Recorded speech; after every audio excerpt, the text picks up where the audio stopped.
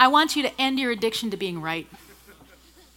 You got that job, like every other leader in a large enterprise, by being right. Now, the problem with being right when you're trying to create something from nothing is that you're wrong more than you're right. Welcome to Inside Outside Innovation, episode 84. Today's show is from a talk Janice Fraser gave at the Inside Outside Innovation Summit in the summer of 2017. Janice has worked with large organizations, including the White House, Navy SEALs, Lyft, and Procter & Gamble. She is currently the Chief Product Officer at Bionic Solution. Are you ready for what's next? New technologies, markets, and methodologies are changing the way people create value. Inside Outside Innovation is the podcast that brings together the best and brightest in the world of innovation tackling these challenging problems. I.O. Innovation is hosted by Brian Ardinger, founder of Next, a provider of research, events, and consulting services that help innovators and entrepreneurs build better products, launch new ideas, and compete in a world of change and disruption. For more information, visit next.co. That's nxxt.co.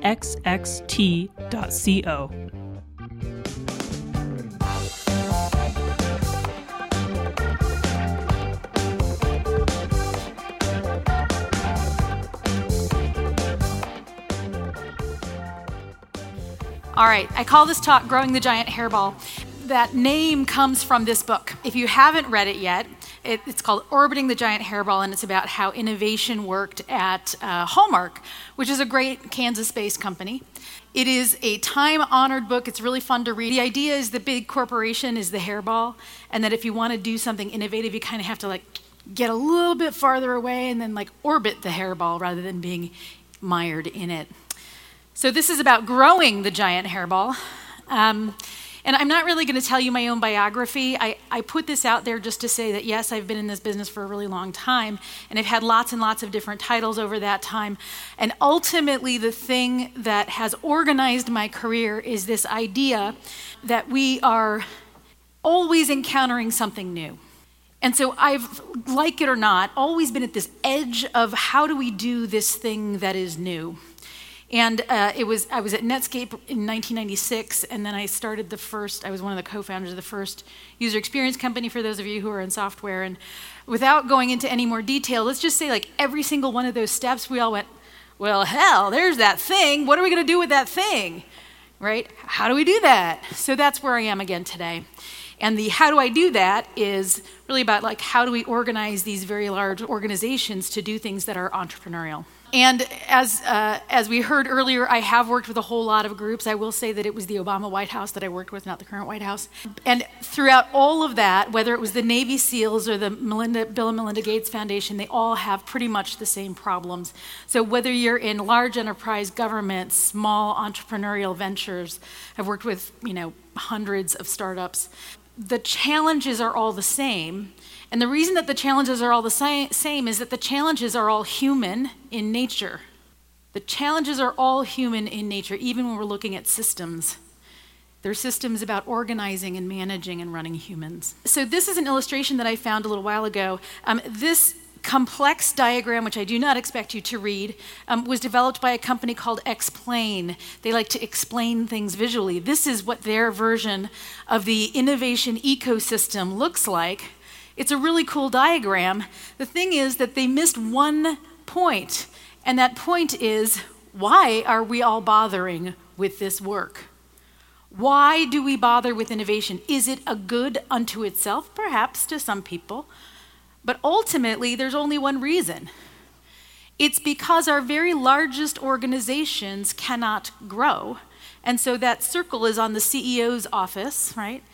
And the CEO is like, uh-oh, we're flat. What do we do now? So I'm going to tell you this story as an opera in 3 acts.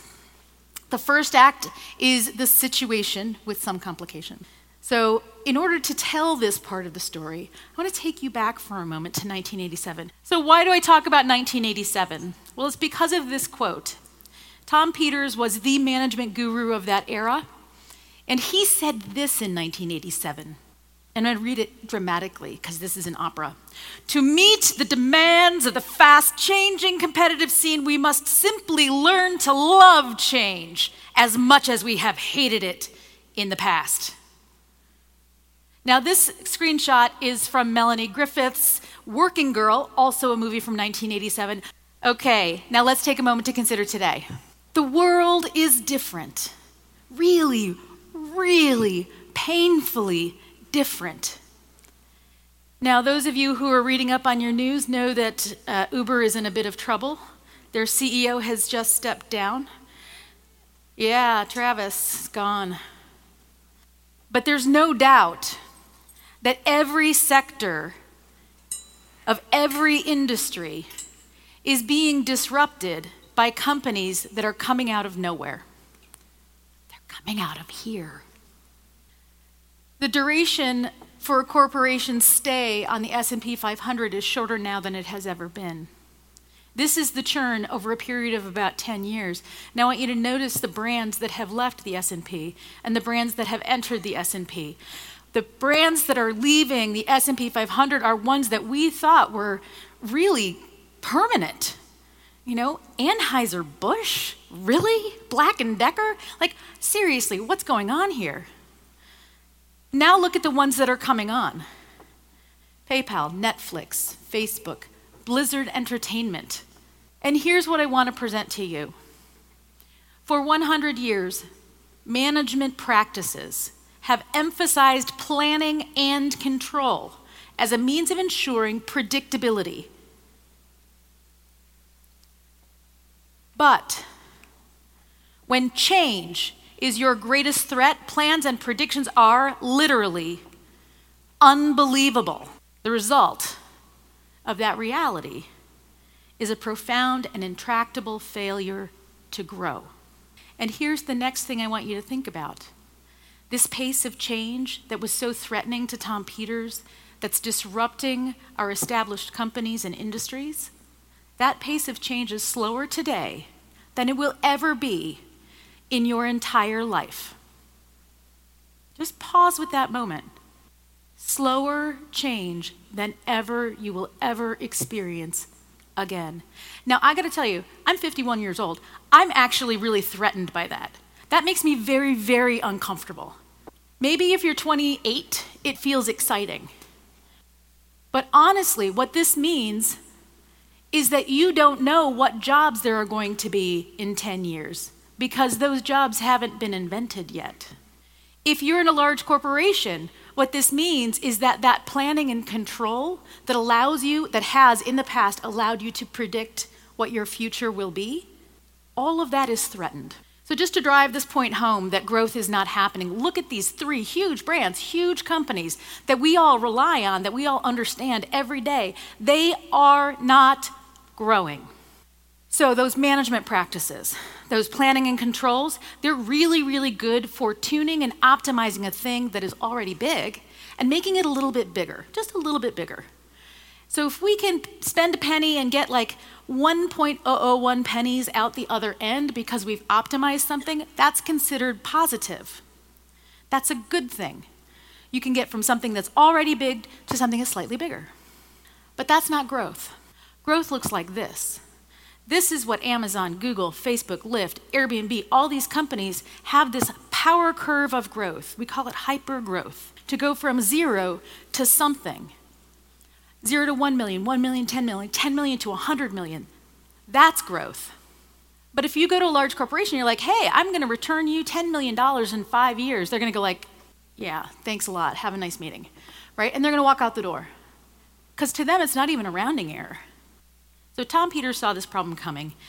And 30 years later, we are still scrambling to adapt. And by scrambling, I mean that we are really trying everything. We're throwing everything at this problem. Innovation labs, and I've personally been involved in a lot of these efforts. Innovation labs, accelerators, digital transformation. In fact, I'm looking at my co-founder and husband, and I'm like, we did all of these things. Even the 20% time that we hear about at places like Google, all of these things, sure, were the efforts, but they're not going to fix the fundamental growth problem. They just aren't. Nevertheless, I do hold the view, and I believe it is a contrarian view. I don't think that many people believe the same thing that I do. I believe that very large corporations can and perhaps should rediscover how to grow like startups. They can only do that if they're willing to make and value and nurture something very, very small. By way of illustration, consider this woman, Simone Biles, perhaps the best gymnast that has ever lived. This woman, like, amazing Olympic athlete, amazing, just blew me away. She competes against other Olympic athletes all the time. She trains every day, hours and hours. She pushes herself harder and farther than any one of us in this room. No question about it. She's amazing. She's an Olympian. What she needs today to get better is to train harder, is to eat better, is to optimize that body. But if you tried to put baby Simone Biles through that same rigor, little baby Simone Biles would not survive. This is what large companies do with small ideas. So in order for a large company to rediscover their growth, their entrepreneur power curve style growth, they have to realize that you can't treat a little infant startup the way that you treat an extraordinarily large $100, $500 million business. They need different things. Baby Simone Biles needs to learn how to walk or stand or put food in her own mouth. Olympic Simone Biles needs to optimize, the velocity with which she enters into her thing when she jumps and does the thing. It's not the same. So here's the thing. These outcomes, big to bigger growth and nothing to something growth, they come from profoundly different approaches to management. The big to bigger means you can optimize what you already have at will. The new to big, in order to create something from nothing, that means a company can grow at will. So ultimately, what I'm proposing is that today's world demands a new management approach that transforms the risk of change into an asset by supporting real entrepreneurship and venture-style investing within very large companies. That's the management protocol that we need to begin to implement somewhere in these large companies. So that means it is not sufficient to do an entrepreneur weekend, much as I love them. No entrepreneur theater, no entrepreneur tourism, taking your executives to Silicon Valley and walking them through the halls of, Pivotal and Google and Amazon. That doesn't help. It might open some eyes, plant some seeds, but it doesn't rekindle growth. It doesn't change how they're going to manage. It doesn't change how they're incentivized. It is also not entrepreneur assignment for a little while. This is not a rotational program for high potential employees. It is also not part-time. It's not an idea market. None of that is actually going to change how we're managing baby Simone Biles so that she can grow up to be Olympian Simone Biles.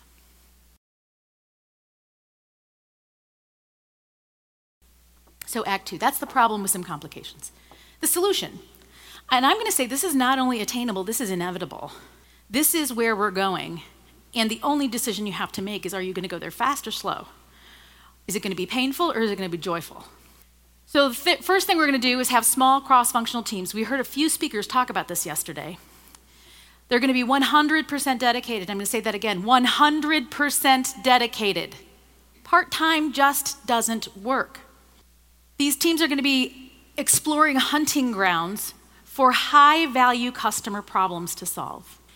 And they're going to want to solve those problems in ways that leverage the proprietary gifts of the core company, right? If you're Coca-Cola, you have proprietary gifts. If you're Procter & Gamble, you have proprietary gifts. This goes to that idea, like, should we do this idea? These teams, these startup teams, will be funded by some version of an internal venture board of top company leaders. I've put the initials CEO on one of those venture board people because I believe it has to go all the way to the very, very top of even the largest corporations. And those leaders are needed because they give permissions and protection to these little teams of pirates going off and starting something new. And they do that so that the teams have autonomy. Because one thing that Silicon Valley or Silicon Prairie or Silicon Alley style entrepreneurs have is autonomy. Their funders give them money and then expect to hear from them in a few months. But they don't manage their day-to-day operations. They expect those entrepreneurs to go figure it out. These entrepreneurs are the new high flyers in your organizations. So if you're at a very large organization, there's a good chance you have a high PO program, some sort of rotational management awesomeness program that allows your high potential people to get to the top faster by giving them important experiences. This is not that. But these are the people who are going to help you find your hypergrowth again. To do this well, those leaders, they need to add new skills. They need to add a new mindset. This is about becoming ambidextrous, not leaving behind the old, but knowing that in addition to the old, you have to have a whole new. So that this is for optimizing what's big and protecting it, and this is for creating something from nothing. So we have to introduce these folks to a whole new way of managing. Now, this is why so many innovation programs fail. Because they're being held to the same standards, being managed the same way by people who have not been introduced to new mindsets or ways of working or managing. And progress looks very different when you're creating something from nothing than it does when you're going from big to bigger. So what can you do? Act 3. My guess is that there are a few different kinds of folks here in this audience. If you are one of the rare few at the very top who has a lot of power to make change. There might only be one of you in this audience. I'm talking to you. I want you to go zombie hunting. We've heard a lot about zombies over the past few days, and here's why I want you to go zombie hunting. I'll tell you why those zombies exist. It's because people are afraid to tell you, leader, that they're failing. When failure is not rewarded, then it becomes hidden. Hiding it is a natural thing. So that means there are lots of zombies. And what's the negative impact of zombies? We heard about this yesterday. They are sucking out the brains and budgets of your organization, so you cannot afford to try something, making something from nothing. But if you go zombie hunting, here's what I want you to do. I want you to kill just 10% of the zombies. Just kill them. Shoot them in the head. And I want you to use those savings and those people to fund autonomous teams of renegade misfits. Pirates, put them on a pirate ship. Ask them to explore 10 ideas. Bet you one of them might be worth doing something with. 10 ideas, 4 months. You'll probably come out with something interesting. It's a way better spend than letting those zombies continue to suck out the brains of your company. Now, if you are a person instead who runs an innovation program, your job expectancy is about 2 years. I'm just going to say that out loud. I want you to end your addiction to being right. You got that job, like every other leader in a large enterprise, by being right, by telling people that you're right, by injecting your opinion, by telling people how to do something, by being right. Now, the problem with being right when you're trying to create something from nothing is that you're wrong more than you're right. So if you pretend that you're right, you're messing everything up. So, start to think about this truth. If you believe that you have the answers, you are blocking the insights that a good entrepreneurial approach will bring to you. So if you're like this, I'm blocked, I've got the answers, entrepreneur, don't tell me how it is, I'm going to tell you that your experiment is bad and your metrics don't matter and your idea is crap. That is not going to help you find commercial truth through experimentation, which is what entrepreneurs have to do. That's their job.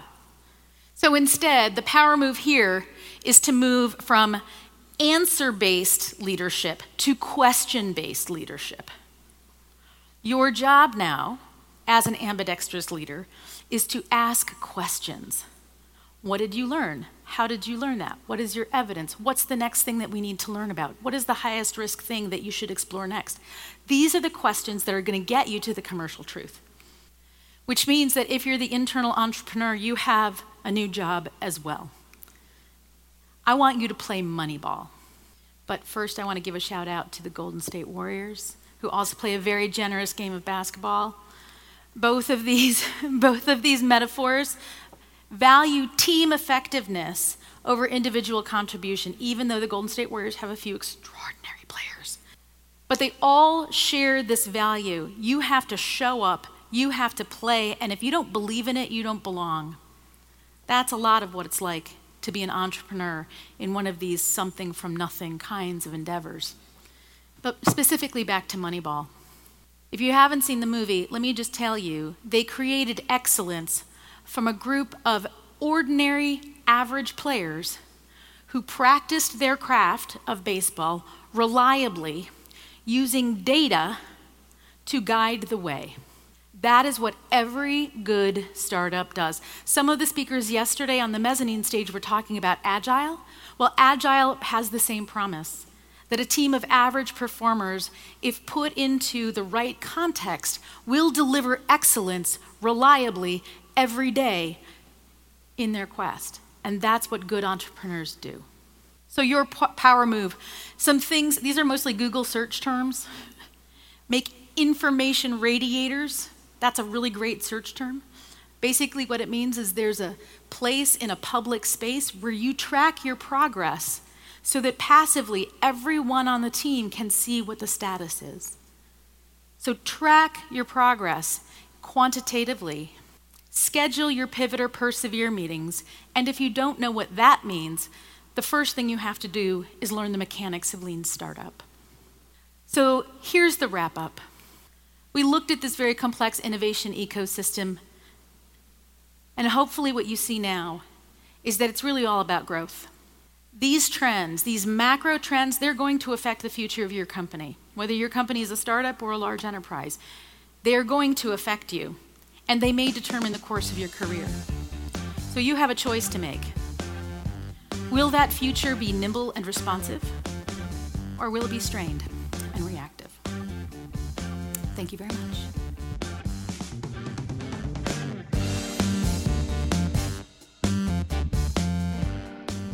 That wraps up this special feature from Janice Fraser. Thanks for listening. Stay tuned for a preview for an upcoming episode with Carrie Davis, who was formerly with Coca-Cola and is now the founder of the company called Your Ideas Are Terrible. Until next time, go out and innovate.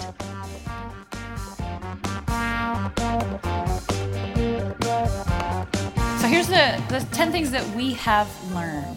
So practicing pre-socialization. If you're someone sitting at your desk and somebody shows up and says, hey, maybe you're a finance manager, I've got a fintech startup, I think they're really cool, maybe you should work with them. It's just like, you're coming out of outer space and dropping in on this person. They have no idea what to say to you. They're probably going to ignore you.